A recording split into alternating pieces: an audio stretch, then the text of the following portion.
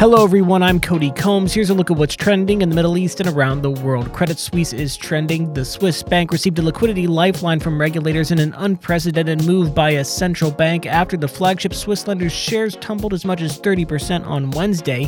The Swiss financial regulator FINMA and the nation's central bank sought to ease investor fears around Credit Suisse, saying it, quote, meets the capital and liquidity requirements imposed on systemically important banks. They said the bank could gain access to liquidity from the central bank if needed.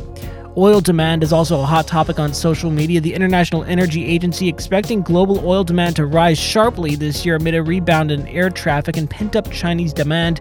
Oil demand growth will, quote, accelerate to 2.6 million barrels per day in the fourth quarter of this year from 710,000 barrels per day in the current quarter, the Paris-based agency said on Wednesday as it released its February oil market report.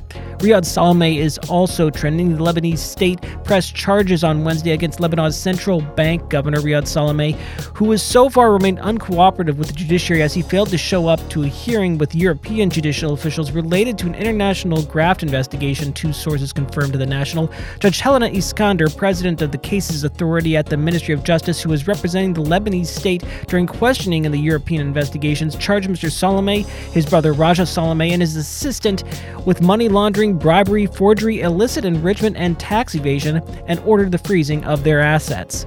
Yemen is also in the mix on social media. The UN Yemen envoy urging the country's warring parties on Wednesday to seize the opportunity presented by the recent diplomatic détente between Saudi Arabia and Iran to end the decade-long conflict. Quote, intense diplomatic efforts are continuing at different levels to bring the conflict in Yemen to an end, Hans Gruber, the UN Special Envoy for Yemen, told the Security Council. The UN envoy insisted that dialogue and good neighborly relations were important for the region and Yemen. That's it for today's Trending Middle East update. For our full range of podcasts, head on over to our comprehensive podcast section at thenationalnews.com.